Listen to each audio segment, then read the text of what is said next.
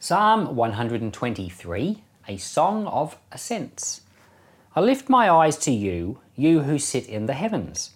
Behold, as the eyes of servants look to the hand of their master, as the eyes of a maid to the hand of her mistress, so our eyes look to Yahweh, our God, until he has mercy on us.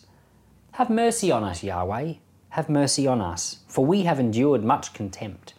Our soul is exceedingly filled with the scoffing of those who are at ease, with the contempt of the proud. That's it. 4 verses only.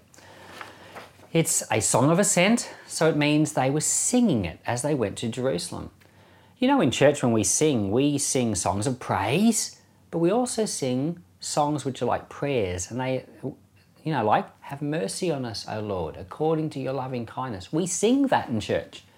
We sing, if you go to Catholic Mass or various other liturgies, they have the prayers of confession. Sometimes they're sung and they say, have mercy on us, O Lord.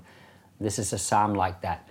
As the pilgrims were ascending the hill to Jerusalem, to go to the house of the Lord, they were singing a song of dependence on God. Lord, we need you.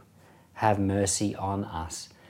And so these types of songs are very, very important too. Humility is essentially this idea, the idea that I need you, Lord. When you're in that state of needing the Lord, you're in a humble state because you realize you're not that important. You can't do it on your own. You need him. So this song is a song of humility and dependence on the Lord.